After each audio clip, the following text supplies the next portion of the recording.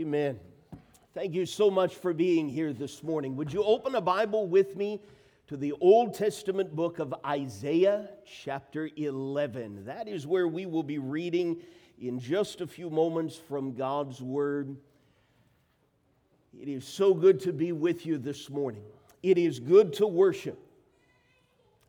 It is good to be ready to worship and to give our all in worship. What a beautiful thought we have just sung. O Savior, precious Savior, my heart is at your feet. That is the attitude that we want to have as we open up God's Word. We're not pausing our worship and picking it up in just a little while after our sermon. We want to worship over God's book. We want to use God's book to worship. We want to worship through that book. And so as we have God's Word open and we seek to see and hear Him, I'd encourage you to continue with that worshipful zeal with which you have sung together this morning. We have guests with us. Welcome. We're glad that you're here. Hopefully you got on the way in this morning a bulletin, and on the inside of that is just a basic outline of where we want to be in God's Word. We've been talking here over the course of the last few weeks in a variety of different ways. Our littlest hearts among us have a little bit of a head start from Vacation Bible School. But we've been talking about lessons for life from the trees of the Bible. And I shared with you last Sunday morning, and I believe it with all of my heart, that if you understand the trees, if you can see the trees, from a tree in a garden to a tree on a hill of death to a tree in a heavenly city, if you can understand what's going on with those trees, you are well on your way, in a basic sense, to understanding what this big book that we call the Bible is all about. It is one big story, and a story that can be summarized in a variety of different ways. Here's one: trust and obey. We've talked a couple of different times about how trust is like our root system. Trust stabilizes us. Trust refreshes our God-given hearts. God is not only telling us, but showing us in His Word that He is worthy of our trust, and that if we will trust, if we will believe that His way is the best way and walk in those paths, the biblical word for that, of course, is obedience. But it's not just for Him, it is for our good. We bear fruit. Not because we have figured out the secret or because we're better than everybody else. We're more special somehow than everyone else that isn't listening to God. It's God that causes that fruit to be born. It is God that causes fullness of life. Even in the midst of great adversity, fullness of life open to us if we will trust and obey. Last Sunday morning, we spent some time in the very beginning in the garden. And of course, you know that the first 3/4 of the Bible we call the Old Testament. That is a big section of Scripture. Many pages, many chapters, many books. And sometimes it can get easy to be lost in that big section of the Bible called the Old Testament. As we continue our study, could I give you 8 words that in many ways summarize the entire Old Testament? Maybe you've read the Old Testament many, many times. Maybe you've never read it before, but you're familiar with a little bit of it. Maybe you are brand new to the Bible and someone has shared with you the story of Jesus in Matthew, Mark, Luke, and John, and you've read some in Acts, but that first 3/4 of the Bible, you're still finding that really, really, really challenging. We need to dig deep into the Old Testament, and we do that in a variety of different ways. But for our purposes this morning, could I give you just 8 words that summarize the first 3/4 of your Bible? Here's the first 4. Sin makes life hard. You want a summary of Genesis 3 all the way to the last chapter of the last Old Testament book, Malachi. Here it is. Sin makes life hard. We got just a brief sense of that at the end of our time together last Sunday morning in the Garden of Eden, where Adam and Eve are tempted to act as if we know better than God.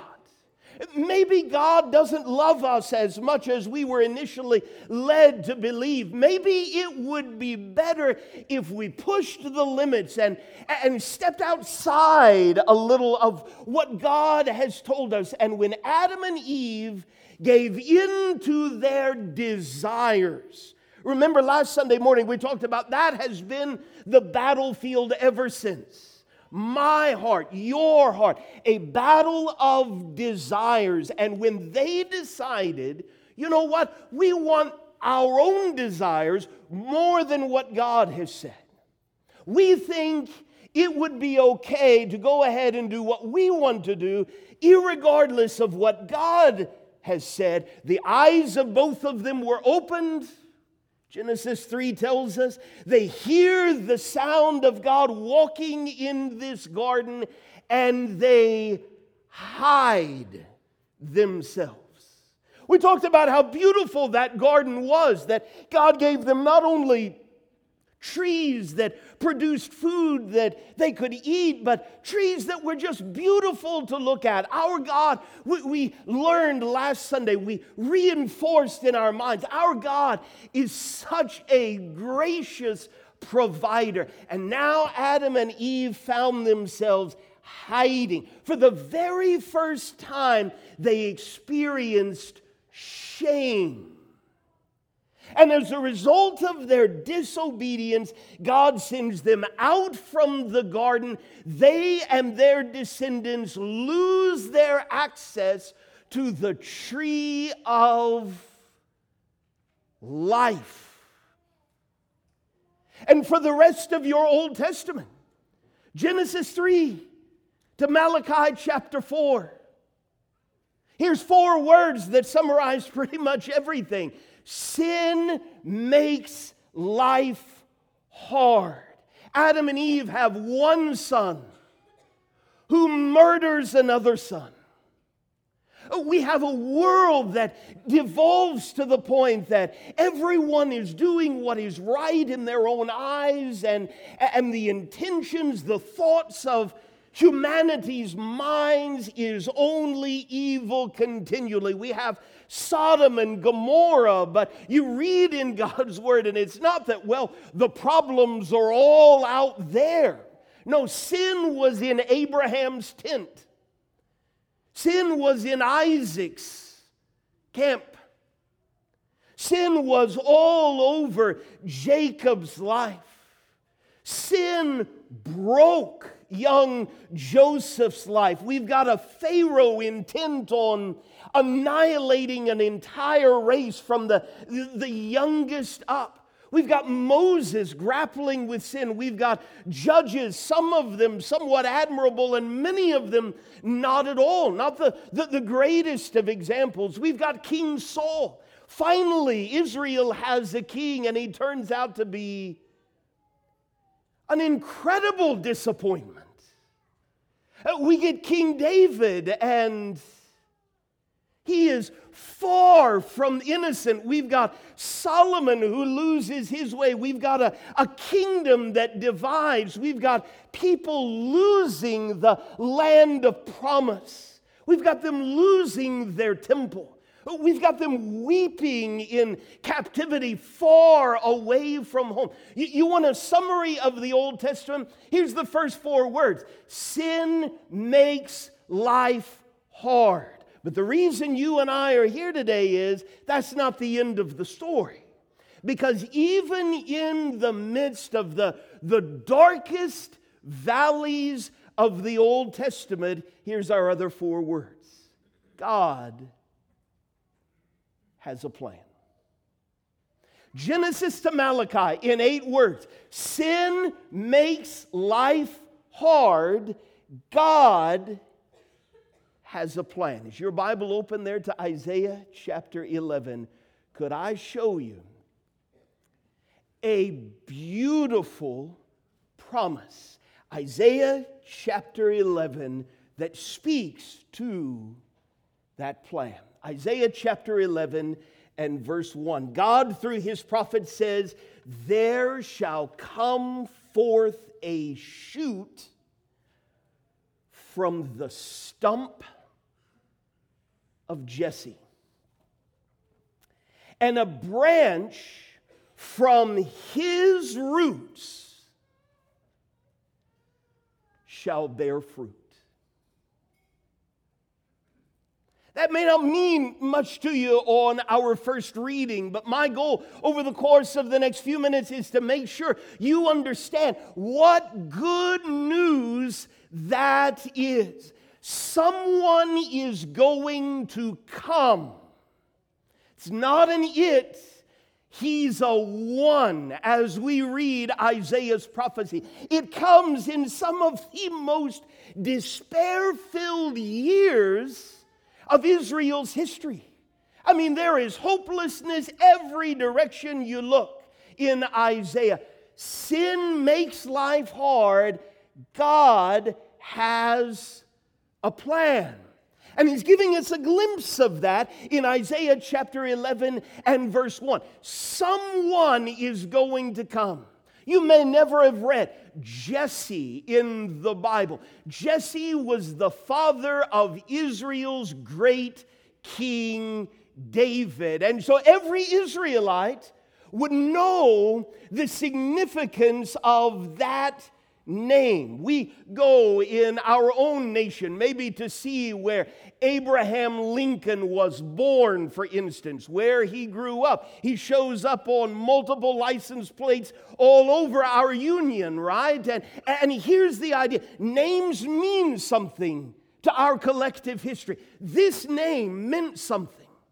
This was the family line from whom that king after God's own heart arose among us. And if only we had a king like him again, maybe we wouldn't waste our God-given opportunities. But right now in Israel's history, all over the Old Testament, Isaiah 11 describes it well. It's like a dead stump. That's what the kingdom of Israel was like in the days of Isaiah and beyond. Why? Because the same problem as what we noticed last Sunday morning in Genesis chapter 3. We think we know better than God. We think sin isn't that big of a deal. We're not sure we can trust God as He tells us to do these things that nobody else is doing. We're not sure we can believe that He really is going to bring about something we've never seen with our physical eyes. And so, we'll continue to give God little tokens here and there as long as it doesn't cost us too much. But by and large, we think we know better than God. How did that work for them? They were like a dead, cut down stump of a tree.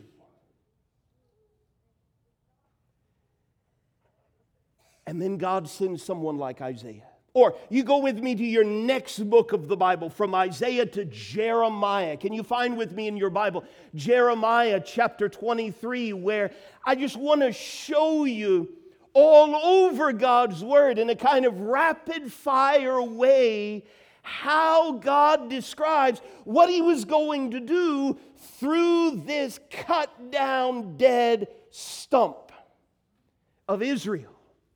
Look at Jeremiah chapter 23, verses 5 and 6, where God, through another prophet, says, "Behold, the days are coming, declares the Lord, when I will raise up for," here's that family line again. Jesse was his father.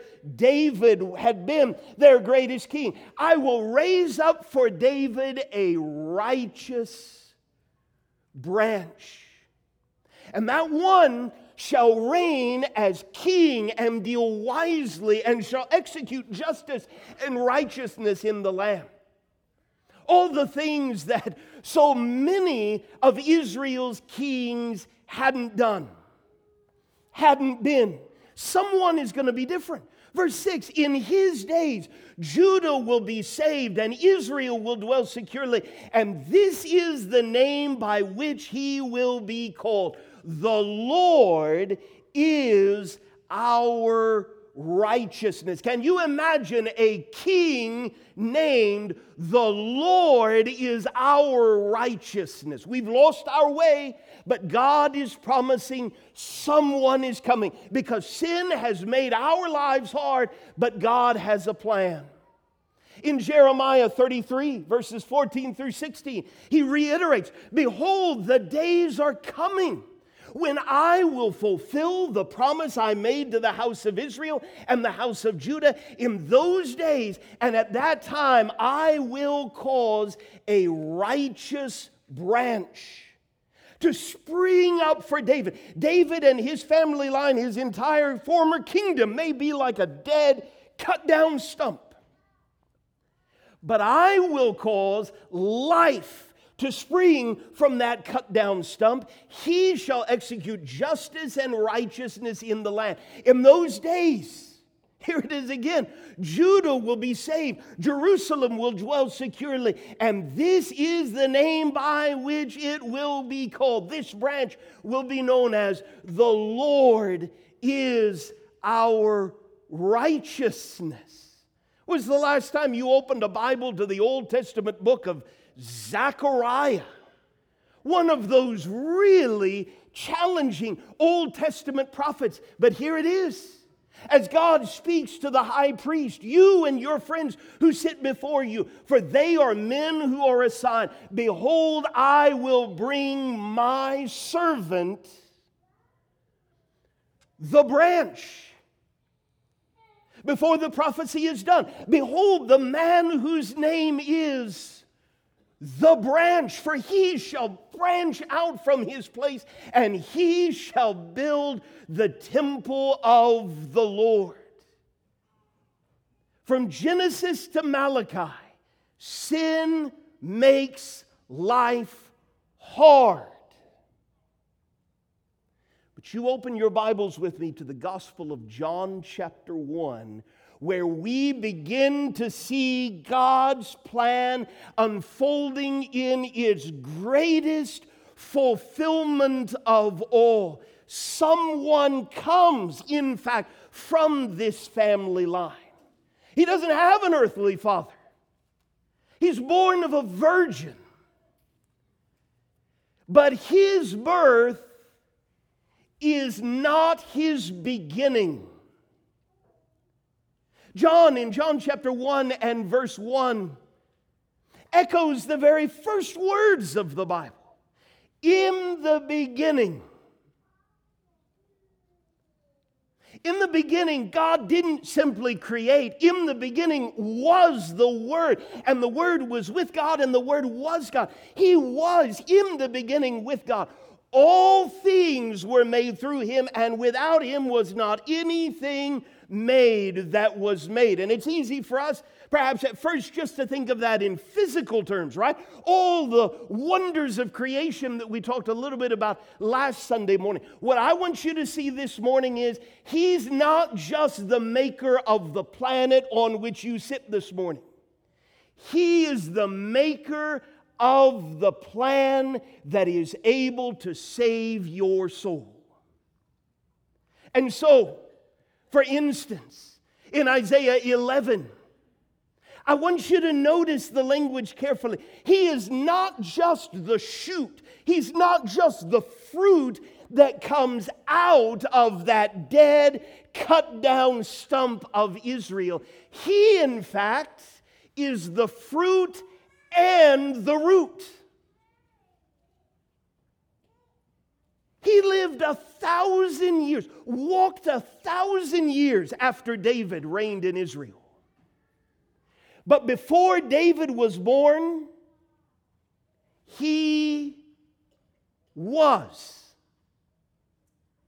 Before there was light, he was. He is the root that answers our greatest problem. Sin makes life hard. God has a plan. And so this root of Jesse, who will stand as a signal for the peoples, of him shall the nations inquire. This isn't just for descendants of Abraham. This isn't just for Jewish people. His resting place shall be glorious, and all the nations can get in on what he has done. And so the Apostle Paul, as he wrote to the thoroughly Gentile city of Rome, listen to what he says. I tell you that Christ, Messiah, became a servant to the circumcised, to Jews, to that dead, cut down stump, to show God's truthfulness. They may not have been faithful to him. God was always faithful to them. God confirmed the promises given to the patriarchs. But it wasn't just for that one family line. And everybody, all of us on the outside looking in, well, maybe it's interesting to think about, but that's not for us. No.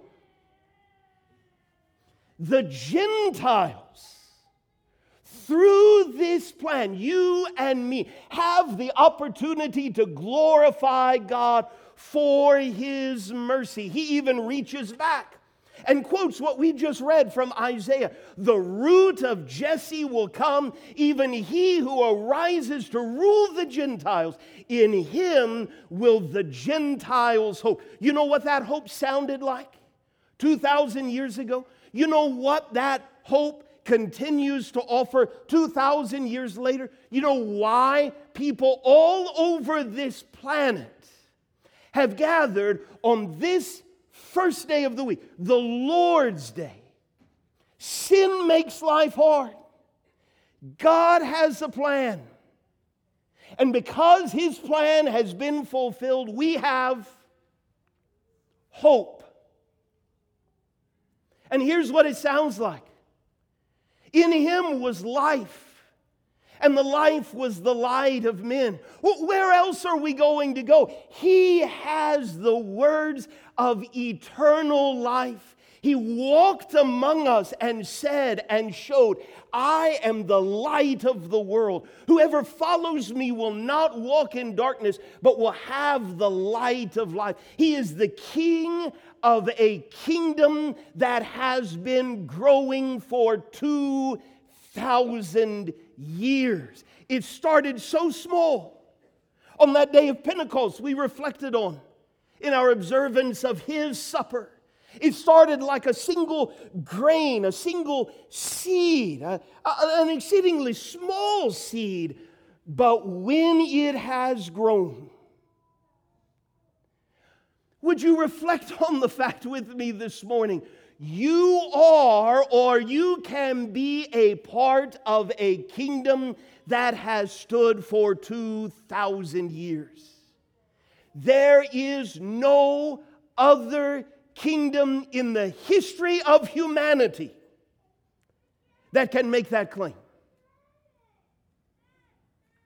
You can be a part of this kingdom. You are perhaps a part of this kingdom that has grown into a mighty tree for the good of others. Why? Because He has come. The Lion of the tribe of Judah, the root of David. He is the shoot that comes out of that dead stump. He's the root that makes it all possible. That is the news we need to come face to face with this morning. Remind ourselves of at the start of this new week. Before we're done, I need you to go with me to the book of Acts, Acts chapter 5, because He came not just as our King.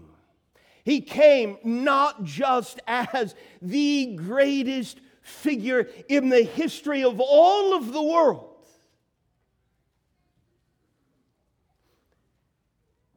He came as Savior, as sacrifice for our sins. He who knew no sin, for our sins. And I want you to see crystal clearly this morning, sin makes life hard. Adam and Eve, when they acted as if they knew better than God, lost their access to the tree of life. But ladies and gentlemen, it is no mistake or coincidence how Jesus' death is described. For instance, Acts chapter 5 and verse 30. The Apostle Peter with the rest of the apostles are proclaiming this news. And I want you to notice the language they use. Verse 30. The God of our fathers raised Jesus, whom you killed by hanging Him on a tree. Now, perhaps all on its own, that's an interesting way of describing a cross. I mean, crosses are made of wood. Is Peter just groping for words, trying to avoid using a word that would be jarring or even offensive? What's going on here? If this were just a one-time statement, well, okay, we get what he means, but perhaps it's a strange way to describe a cross to us. He does it again in Acts chapter 10 in preaching to a Gentile and his household, describing himself and his fellow apostles as witnesses of all that this Jesus did, both in the country of the Jews and in Jerusalem. They put Him to death by hanging Him on a tree. Okay, well, maybe that's just Peter's favorite way of describing vividly the cross. No, not just Peter. Paul, as he proclaims the gospel in thoroughly Gentile territory, says, when they had carried out all that was written of Him, they took Him down from the tree and laid Him in a tomb. He wrote to the Galatians that Christ has redeemed us from the curse of the law by becoming a curse for us. For it is written, cursed is everyone who is hanged on a tree. Peter writes in 1 Peter 2, verse 24, He Himself bore our sins in His body on the tree. And so what are we to do with this? Let's go quickly to the book of Ephesians chapter 2.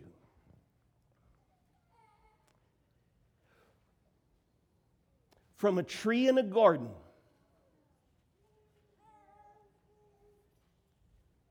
to a tree on a hill of death. In a garden, sin makes life hard. But we don't even get out of the chapter and we hear that God has a plan. A plan that over the course of many centuries and hundreds of pages in your Bible leads to a tree on a hill of death. And here is the gospel. Jesus, God's own Son, is willing to go all the way to a tree of death to help us regain what we lost. God's own perfect Son is willing to go all the way to a tree of death that we might be brought to life. Brought to life in what way? Read it with me in Ephesians chapter 2. You see, Israel is not the only one that's really a dead, cut down, hollowed out stump. Without God, that's a pretty good description of my life and your life. Ephesians 2 verse 1, you were not hanging on, not enduring, not, scraping by in the midst of severe personal drought. You're not doing pretty good, all things considered. You're dead. I'm dead. Cut down, hollowed out, dead. Because you decided at some point, I think I know better than God. And over there is the good life. And I bought that lie, and sin did exactly what it did to Adam and Eve. It killed me, and it killed you, dead in our trespasses and sins. Here were people somehow, some way that it could be said they once walked in they once were dead. They once had been following the course of this world, following the prince of the power of the air, the spirit that is now at work in the sons of disobedience. I want you to listen to that language. Now at work. Listen, this world stands and you live long enough, you're going to run across some frustrating people this week. And you're going to have a choice, I'm going to have a choice as to how I interact with, how I deal with, how I react to those frustrating people. Could I challenge you, even as I challenge myself this morning, let's realize a whole lot of people out there are living foolish, frustrating to us lives because they're dead. That's not true of the Christian. Which means you and I shouldn't be acting like them. We shouldn't be reacting like them. We shouldn't be enduring like them. Here is the description as to why the world in which we'll live this week is the way that it is. People are presently following the prince of the power of the air, the spirit that is now at work among the sons of disobedience, among whom we all lived once in the passions of our flesh, carrying out the desires of the body and the mind. There it is, the perpetual battlefield, the desires of the body and the mind. What do I want more? What's my real food? When I decide I want what I want more than what God wants, I become a children of wrath like the rest of mankind. Sin makes life hard. God has a plan.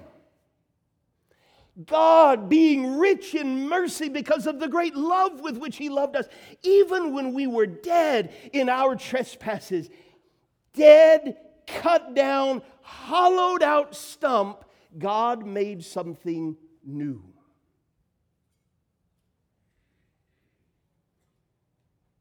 He made us alive. He made us alive together. He made us alive together with Christ, the same God who caused His Son to rise from the dead on this first day of the week. Made many people in this room, by their faith, through His grace, come alive. And so in just a moment, we're going to stand and sing an invitation song rooted in this news. I want you to listen carefully to it. Because we read, for instance, what Peter and the rest of the apostles preached in Acts 5:31. The God of our fathers raised Jesus. You killed him by hanging him on a tree, but God exalted him at his right hand as leader and Savior, to give repentance to Israel and forgiveness of sins. We heard Peter preaching to Cornelius and his household. They put the Son of God to death by hanging him on a tree, but God used a tree to cause new life. God raised him on the third day, made him to appear to him all the prophets. That first 3/4 of your entire Bible, all the prophets bear witness that everyone who believes in him receives forgiveness of sins through his name. We heard Paul in Acts 13, when they carried out all that was written of him, they took him down from the tree and they laid him in a tomb. That's not the end of the story. God raised him from the dead. Let it be known to you, brothers, that through this man, forgiveness of sins is proclaimed to you. Yes, Christ redeemed us from the curse of the law by becoming a curse for us. Cursed is everyone who's hanged on a tree. But he did that so that in Christ Jesus, the blessing of Abraham might come to the Gentiles, that we might receive the promised Spirit through faith. Listen, he bore our sins in his body on the tree. Why? A tree of death, so that we could be brought to life. By his wounds, you've been healed. You were straying. I was straying like a sheep. Here is the way home. Here is the way to return to the shepherd and the overseer of your soul. So we're going to stand and we're going to sing, in many ways, a kind of curious song. Just as I am. Because, ladies and gentlemen, there are a whole lot of people who buy into the idea that, well, all of this sounds good, maybe too good to be true, but you don't know what I've done. I'm interested, perhaps I'm motivated, but I got to leave here and get my act together. And then, once I get my act together, I'll walk with him.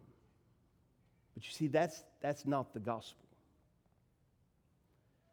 The gospel is, apart from God, having decided you know better than God, you want what you want more than you want him, you're dead. It's not just Old Testament Israel. You're like a dead, cut down, sin hollowed out trunk. A shell of what it means to live in the image of God.